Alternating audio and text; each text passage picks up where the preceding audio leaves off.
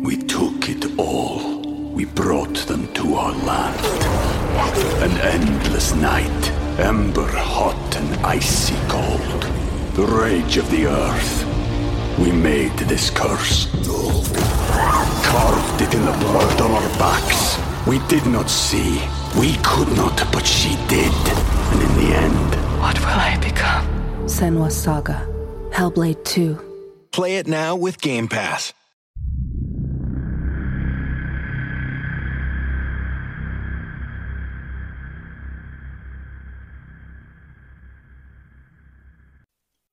Greetings to those who watch below. On today's video, we're going to take a look at the stories of 5 more truly mysterious people from history. But before we start, I'd like to say thank you to Steffi Ray, Wicked Witch, Lisa Watts, Lefty Kim, M.A. Way, Julie B, Jess Black Curtin, Christina Groves, LT Punisher 666, and Chris BLK Chris for being those who dwell below, an exclusive channel membership that gets you shoutouts at the start of every video. Also, if you haven't already, please make sure to subscribe to the channel, making sure you hit that notification bell so that you never miss a video. But for now, sit back, relax, and enjoy. The Mad Gasser of Mattoon. In early September 1944, a strange series of events occurred in the small Illinois town of Mattoon. According to eyewitnesses, numerous sightings and even physical evidence left behind, the town was under attack by a mysterious man in black, who was, for unknown reasons, spraying some sort of paralysing gas into the windows of unsuspecting residents. Who this man was, what his agenda might have been, and where he vanished to, all remain a mystery to this day. The bizarre events began on the night of August 31st, when a man awakened feeling sick. He questioned his wife about leaving the gas stove on, but when she tried to get out of bed to check, she was unable to move. Later, it was learned that a neighbour experienced the same effects that night. The next night, Mrs. Kearney was awakened by a strange, sweet smell in her bedroom. When she tried to move, she found herself temporarily paralysed. Her screams brought her neighbours, who called the police, but no sign of a gas leak was found.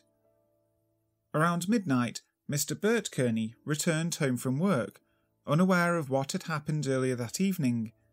As he turned into the driveway, he spotted a man lurking near the house, dressed all in black, close-fitting clothing and a black watch cap. He was standing near a window when Kearney spotted him, and he turned to run away. Thinking he was a window peeper, Kearney gave chase, but lost the man in the darkness. As the events of the 2 nights became publicly known, panic gripped the town. The newspapers handled the story in a wildly sensationalistic manner, and years later would be blamed for creating a hysteria that would be used to explain all of the weird happenings. But the newspapers could not be blamed for the very real happenings taking place in Mattoon. By the morning of September 5th, the Mattoon Police Department had received reports of 4 more gas attacks. The details of each of these attacks were eerily similar, even though none of the witnesses had compared notes or had time to check their stories. In each of the cases, the victims complained of a sickeningly sweet smell that caused them to become sick and slightly paralysed for up to 30 minutes at a time. Late on the night of September 5th, the first real clues in the Mad Gasser case were discovered. They were found at the home of Carl and Beulah Cords, but what the clues actually reveal still remains a mystery. The Cords returned home late to find a white cloth lying on their porch. Mrs. Cords picked it up and noticed a strange smell coming from it. She held it up close to her nose and felt immediately nauseated and lightheaded. She nearly fainted, and her husband had to help her inside. Moments later, her lips and face began to swell, and her mouth began bleeding. The symptoms lasted almost 2 hours. The police were called, and they took the cloth into evidence. As they searched the property, they also found a skeleton key and an empty tube of lipstick on the porch. they decided the prowler was probably trying to break into the house, but had failed. Apparently, he had dropped his lipstick and a cloth with gas residue on it too. The mystery was getting deeper by the day. Later that same night, the gasser attacked again, this time spraying gas into an open window. The attacks continued, and Mattoon residents began reporting fleeting glimpses of the gasser, always describing him as a tall, thin man in dark clothes with a tight black cap. More attacks were reported, and the harried police force tried to respond to the mysterious crimes that left no clues behind. Eventually, the authorities even summoned 2 FBI agents to look into the case, but their presence did nothing to stop the attacks. Panic was widespread, and rumours began to circulate that the attacker was an escapee from an insane asylum or a German spy who was testing out some sort of poisonous gas. Armed citizens took to the streets, organising watches and patrols to thwart any further attacks, but several took place anyway. The gas attacks were becoming more frequent, and the attacker was leaving behind evidence, like footprints and sliced window screens. One local group did manage to arrest one suspect as the gasser, but after he passed a polygraph test, he was released. The gasser, apparently not dissuaded by the armed vigilantes, resumed his attacks. The next incident took place at the home of Mrs. Violet Driscoll and her daughter Ramona. They awoke late in the evening to hear someone removing the storm sash from their bedroom window. They hurried out of bed and tried to run outside for help, but the fumes overcame Ramona and she began vomiting. Her mother stated that she saw a man running away from the house. A short time later that same night, the gasser sprayed fumes into the partially opened window of a room where Mrs. Russell Bailey, Catherine Tuzzo, Genevieve Haskell, and Mrs. Haskell's young son were sleeping. And at yet another home, the principal of the Columbian Grade High School and her sister were also overwhelmed with gas and became quite ill. They said they began choking as they awakened and felt partial paralysis in their legs and arms. And they also stated that as the sweet odour began to fill the room, there was a thin blue vapour, and they heard a buzzing noise from outside that they believed was the gas's spraying apparatus. The following Saturday night, several dozen well-armed farmers from the surrounding area joined the patrols in Mattoon. In spite of this, another 6 attacks took place anyway, including the 3 just mentioned. Another couple returned to their farm on the edge of Mattoon late in the evening to find their house filled with sweet-smelling gas. This seemed to be the last straw for the Mattoon authorities. Any further attacks were treated with a more sceptical tone, and despite claims by victims and material evidence left behind, all new reports were dismissed, and it was suggested that local residents were merely imagining things. News stories began to appear in the papers, where psychology experts opined that the women of Mattoon had dreamed up the gasser as a desperate cry for attention, as many of their husbands were overseas fighting in the war. The Mattoon police chief issued what he felt was the final statement on the gas attacks on September 12th. He stated that large quantities of carbon tetrachloride gas were used at a local Atlas diesel engine company, and that this gas must be causing the reported cases of illness and paralysis. It could have been carried through the town on the wind and could have left the stains that were found on the rag at one of the homes. As for the mad gasser himself, well, he was simply a figment of their imaginations. The whole case, he said, was a mistake from beginning to end. Naturally, a spokesman for the Atlas diesel engine plant was quick to deny the allegations that it was their company that had caused the concerns in the town, saying that the only use for that gas in the plant was for their fire extinguishers, and any similar gases used there caused no ill effects in the air. Besides, why hadn't this gas ever caused problems in the city before? And how exactly was the gas cutting the window screens on Mattoon homes before causing nausea and paralysis? The last gasser attack took place on September 13th, and while it was the last incident connected to the attacker in Mattoon, it was also possibly the strangest. had occurred at the home of Mrs. Bertha Bench and her son Orville. They described the attacker as being a woman who was dressed in a man's clothing and sprayed gas into a bedroom window. The next morning, footprints that appeared to have been made by a woman's high-heeled shoes were found in the dirt below the window. After this night, the Mad Gasser of Mattoon was never seen or heard from again. To this day, the identity of the Mad Gasser remains a mystery, as does the reason why he or she chose to wreak havoc in Mattoon. We took it all. We brought them to our land.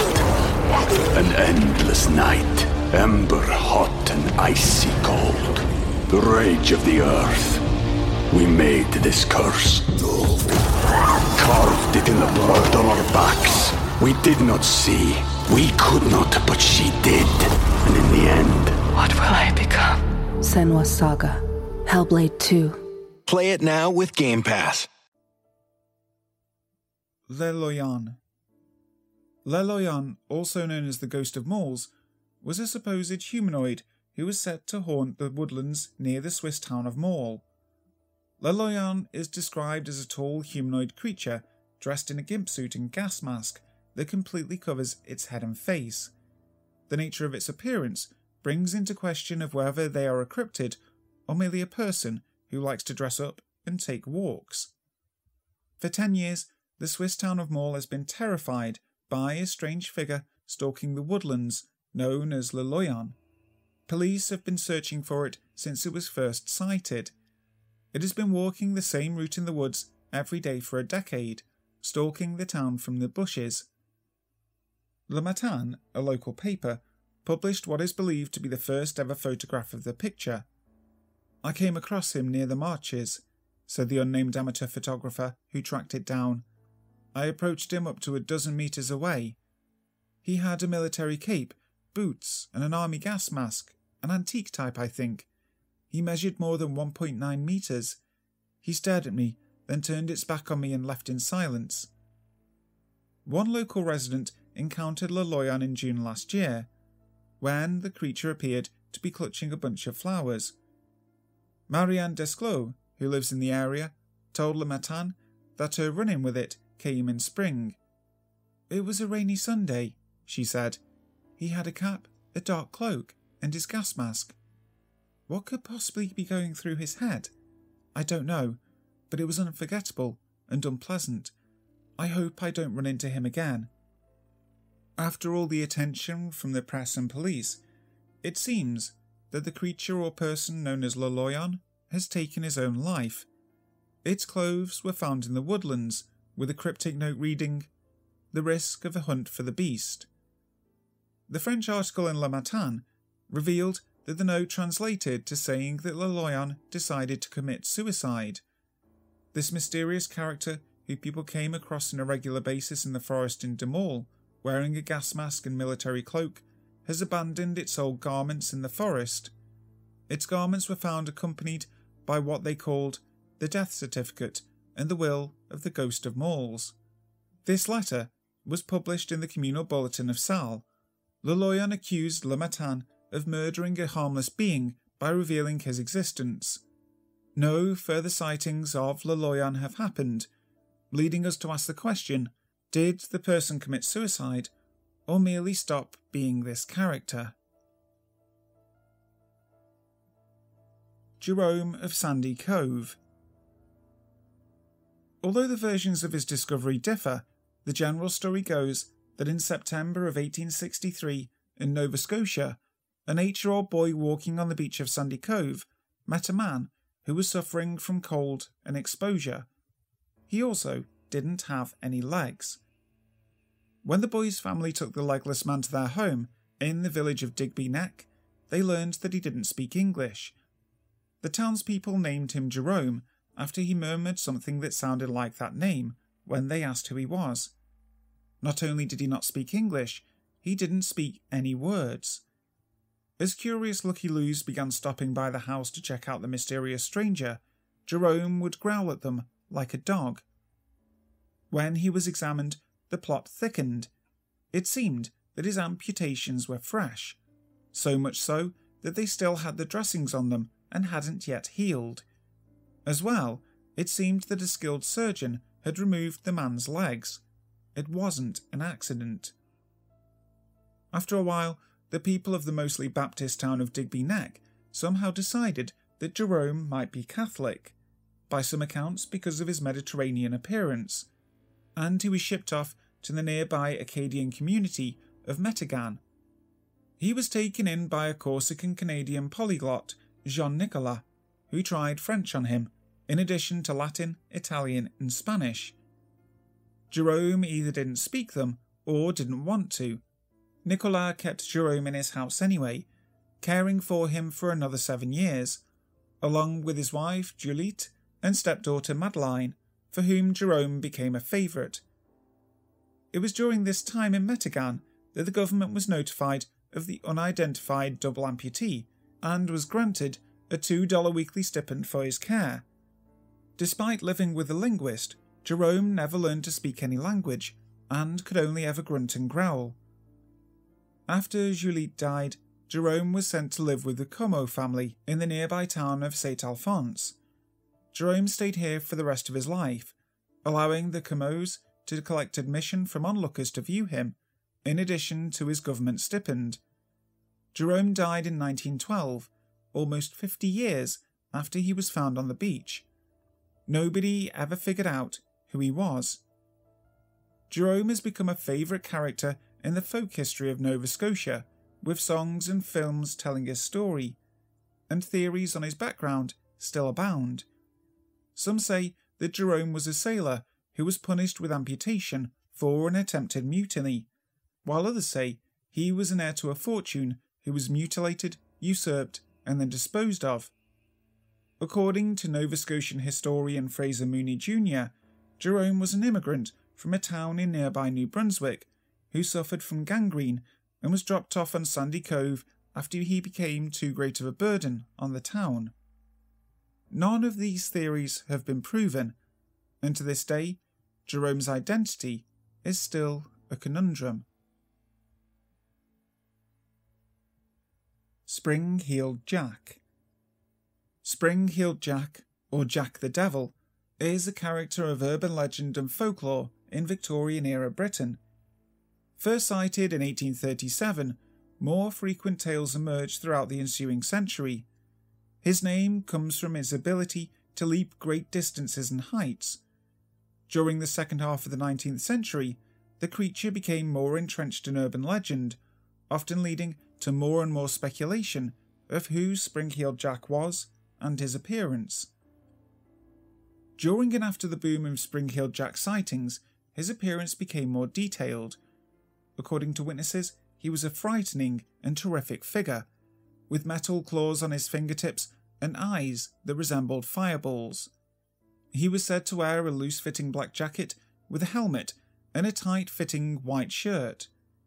However, other versions of the story claimed he was more upright and had the appearance of a gentleman, with a top hat, black polished coat, etc. It was also recorded in numerous cases during the 1860s that Jack had a wicked smile of unimaginable terror. Between the 1870s and 1890s, he began to take on a more devil-like persona and look, with more people saying that they had witnessed him having wings instead of an overcoat, and he wore less clothes. Witnesses also reported that he wore a mask of a demon or devil, or had the face of one. However, the one consistent aspect of Jack's appearance were his polished black boots. The very first sighting of Jack came in October of 1837, when a woman by the name of Mary Stevens was walking to Lavender Hill.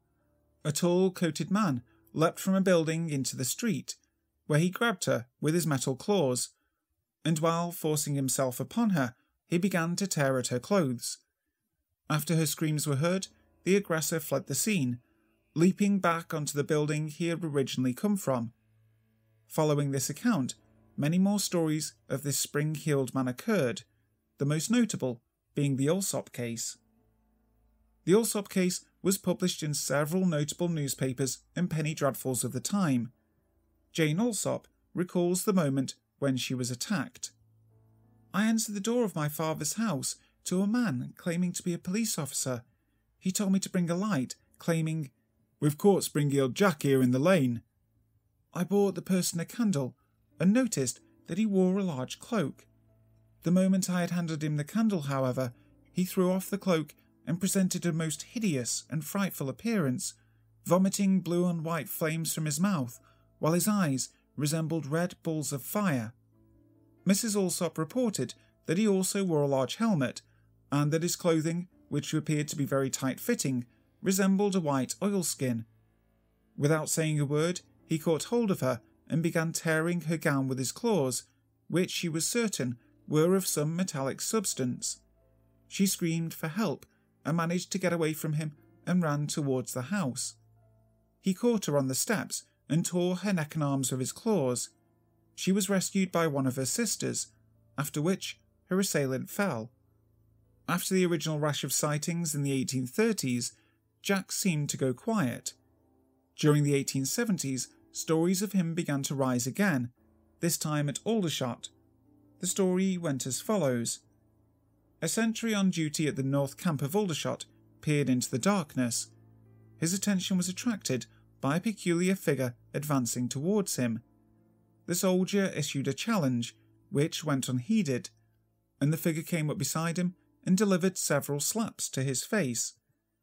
The guard shot at the man with no visible effect. Some sources claim that the soldier may have fired blanks at him, others that he missed or fired warning shots. The strange figure then disappeared into the darkness from whence he came, in astonishing bounds. Jack was last reported being sighted in England in 1904, jumping down the streets of Liverpool while laughing maniacally. Jur Grando. Jur Grando was a villager in Istria, a region in Croatia, who may well have been the first real person described as a vampire in historical records. Jur was a peasant who lived in the small village of Kringa. He died in 1656, leaving behind a widow and a wake of terror that haunted Kringa for the next 16 years. Every night for those 16 years, the good people of Kringa would hear knocks throughout the city in the middle of the night. The knocks were warning, a promise that someone who lived in the house that had its door knocked had very little time left on this earth. Giorgio, the village priest who had buried Jure, soon put it all together. Inexplicably, Jure Grande had returned from the dead to haunt and terrorize the people in this town. That wasn't all he did, though. Every night, Jure would visit his widow. His rancid corpse and ghastly face, which looked like he was smiling and gasping for breath at the same time, would terrorize and assault her every night, forcing what he thought was her marital duties on her well after his death. 16 years later, the villagers finally began growing tired of living in a constant state of fear. Giorgio eventually confronted Jure, wielding his cross and yelling, "Behold Jesus Christ, you Strigoi, stop tormenting us." And at that moment, tears began falling from Jure's eyes, and he retreated. A couple of nights later, a brave prefect named Miho assembled a group of villagers to confront and kill Jure. They found and chased him, and Miho stabbed at Jure in the chest with a hawthorn stick. It failed, with the stick bouncing off his chest as Jure retreated once again. A group of 9 villagers snuck into the graveyard with crosses, lamps, and another hawthorn stick. They tiptoed their way to the grave of Jure and dug up his coffin. They opened it, shocked to find the perfectly preserved corpse of Jure with a smile on his dead face. Giorgio, who was with the group, then looked upon the corpse and said, "Look, Strigoi, there is Jesus Christ, who saved us from hell and died for us. And you, Strigoi, you cannot have peace." Giorgio then took the hawthorn stick and slammed it into the heart of Jure, but it would not pierce his flesh. They quickly tried to exorcise the corpse of Jure, but it didn't work. one villager, named Stepan Milicic, decided to take matters into his own hands. He quickly found a saw and tried to saw off Jore's head. As soon as the saw cut the skin, Jore's eyes popped open and a blood-curdling scream escaped his mouth. Blood flowed from his wound and began flooding the graveyard, as the blood of his victims returned to the earth. Finally, peace returned to Kringa. Hi guys, thank you so much for listening to today's video. I really hope you enjoyed it. If you did, make sure to leave a like and also subscribe to the channel, making sure you hit that notification bell so that you never miss a video. So, until next time, sleep tight. When you need mealtime inspiration, it's worth shopping Kroger, where you'll find over 30,000 mouth-watering choices that excite your inner foodie. And no matter what tasty choice you make, you'll enjoy our everyday low prices, plus extra ways to save, like digital coupons worth over $600 each week. You can also save up to $1 off per gallon at the pump with fuel points. More savings and more inspiring flavors make shopping Kroger worth it every time. Kroger, fresh for everyone. Fuel restrictions apply.